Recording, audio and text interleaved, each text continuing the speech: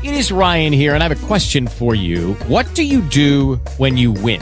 Like, are you a fist pumper, a woohooer, a hand clapper, a high fiver? I kind of like the high five, but if you want to hone in on those winning moves, check out Chumba Casino. At ChumbaCasino.com, choose from hundreds of social casino-style games for your chance to redeem serious cash prizes. There are new game releases weekly, plus free daily bonuses. So don't wait. Start having the most fun ever at ChumbaCasino.com. No purchase necessary. VGW. Void where prohibited by law. See terms and conditions. 18+. River was, and yet you have not put your hand in the water, and yet have only seen things from which you inferred it, and even the things themselves did not go the same way.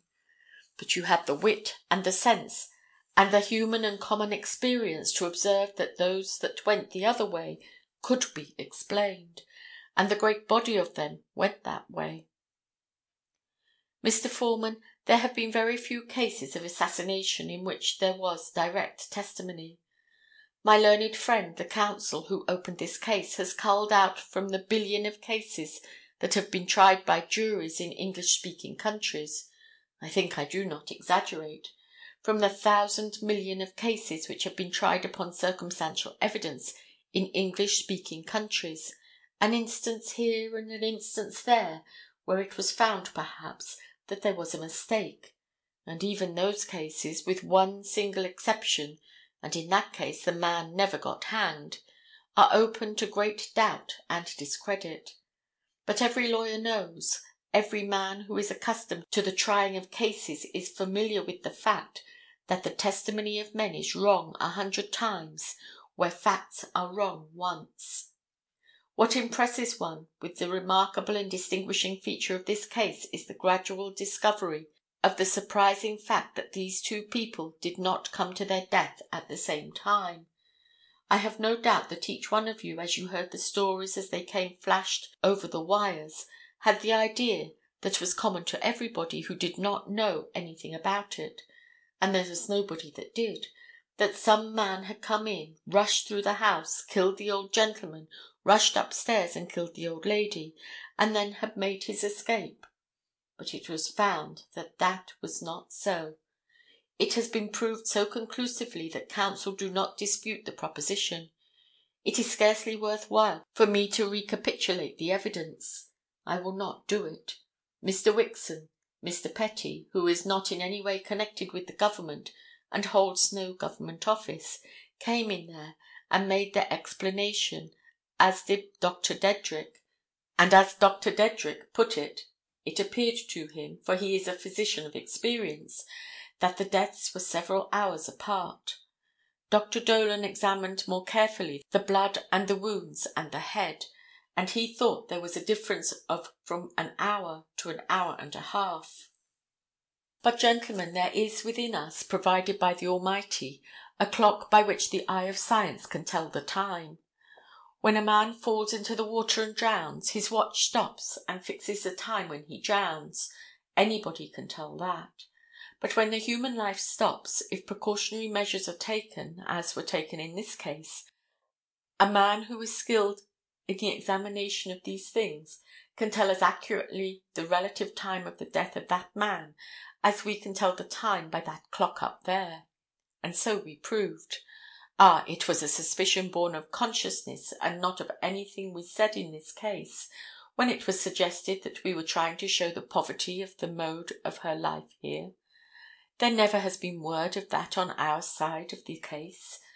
My learned associate did not even hint that we were going to claim there was anything mean or poverty-stricken in this family, and it never was said until my distinguished friend saw fit to defend that family from what never was charged. But for the purpose of scientific investigation, which was necessary, we proved, and for no other purpose whatever, what was the breakfast of that family that morning, and that the members of it sat down and partook together. It was a good breakfast. It was the ordinary New England breakfast, and nobody has said the contrary. Do not let me be misunderstood for one single moment in this case, and for that purpose we showed you that these people sat down to breakfast at from 7 to 7:15, and finished from 7:30 to 8:15, and ate together and ate at the same time. They lived their lives out prematurely cut off by the hand of the assassin. Their bodies lay upon the floor. Their stomachs were taken out. Digestion stopped when they stopped, and was sent to the eminent, that scientific, that honest, that utterly fair man, Professor Wood, whom my learned friends will join with me in saying is the most honest expert there is in Massachusetts today. He alone was able to determine accurately the time of their death, assuming that digestion went on normally within them, and he says that in all human probability the time of her death preceded his by an hour and a half. It might possibly have been a half hour less. It might possibly have been a half hour more. Singularly enough, science is corroborated by the facts. Singularly enough, everything fits into that proposition.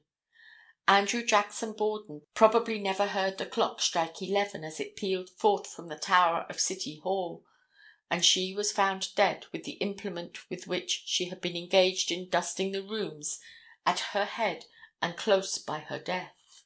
She was stricken down while she was in that morning work in which she was engaged the last time anybody saw her, and all the evidence in the case points to the irresistible conviction that when Andrew Borden was down at his accustomed place in the bank of Mr. Abraham Hart, the faithful wife he had left at home was prone in death in the chamber of the house he had left her in.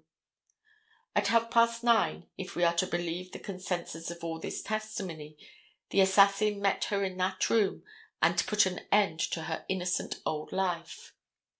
Gentlemen, that is a tremendous fact. It is a controlling fact in this case. It is the key of the case.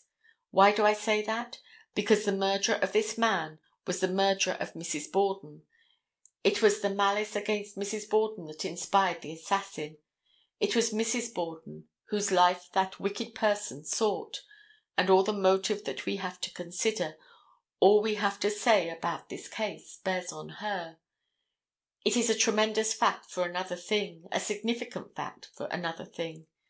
We are driven to the alternative of finding that there was a human being who had the unparalleled audacity to penetrate that house when the entire family were in and about it, so far as he knew, to pursue his murderers with a deadly weapon in his hand to the furthest corner of the house, and there to select an innocent and unoffending old lady for his first victim, and then lie in wait until the family should all get together an hour and a half later that he might kill the other one.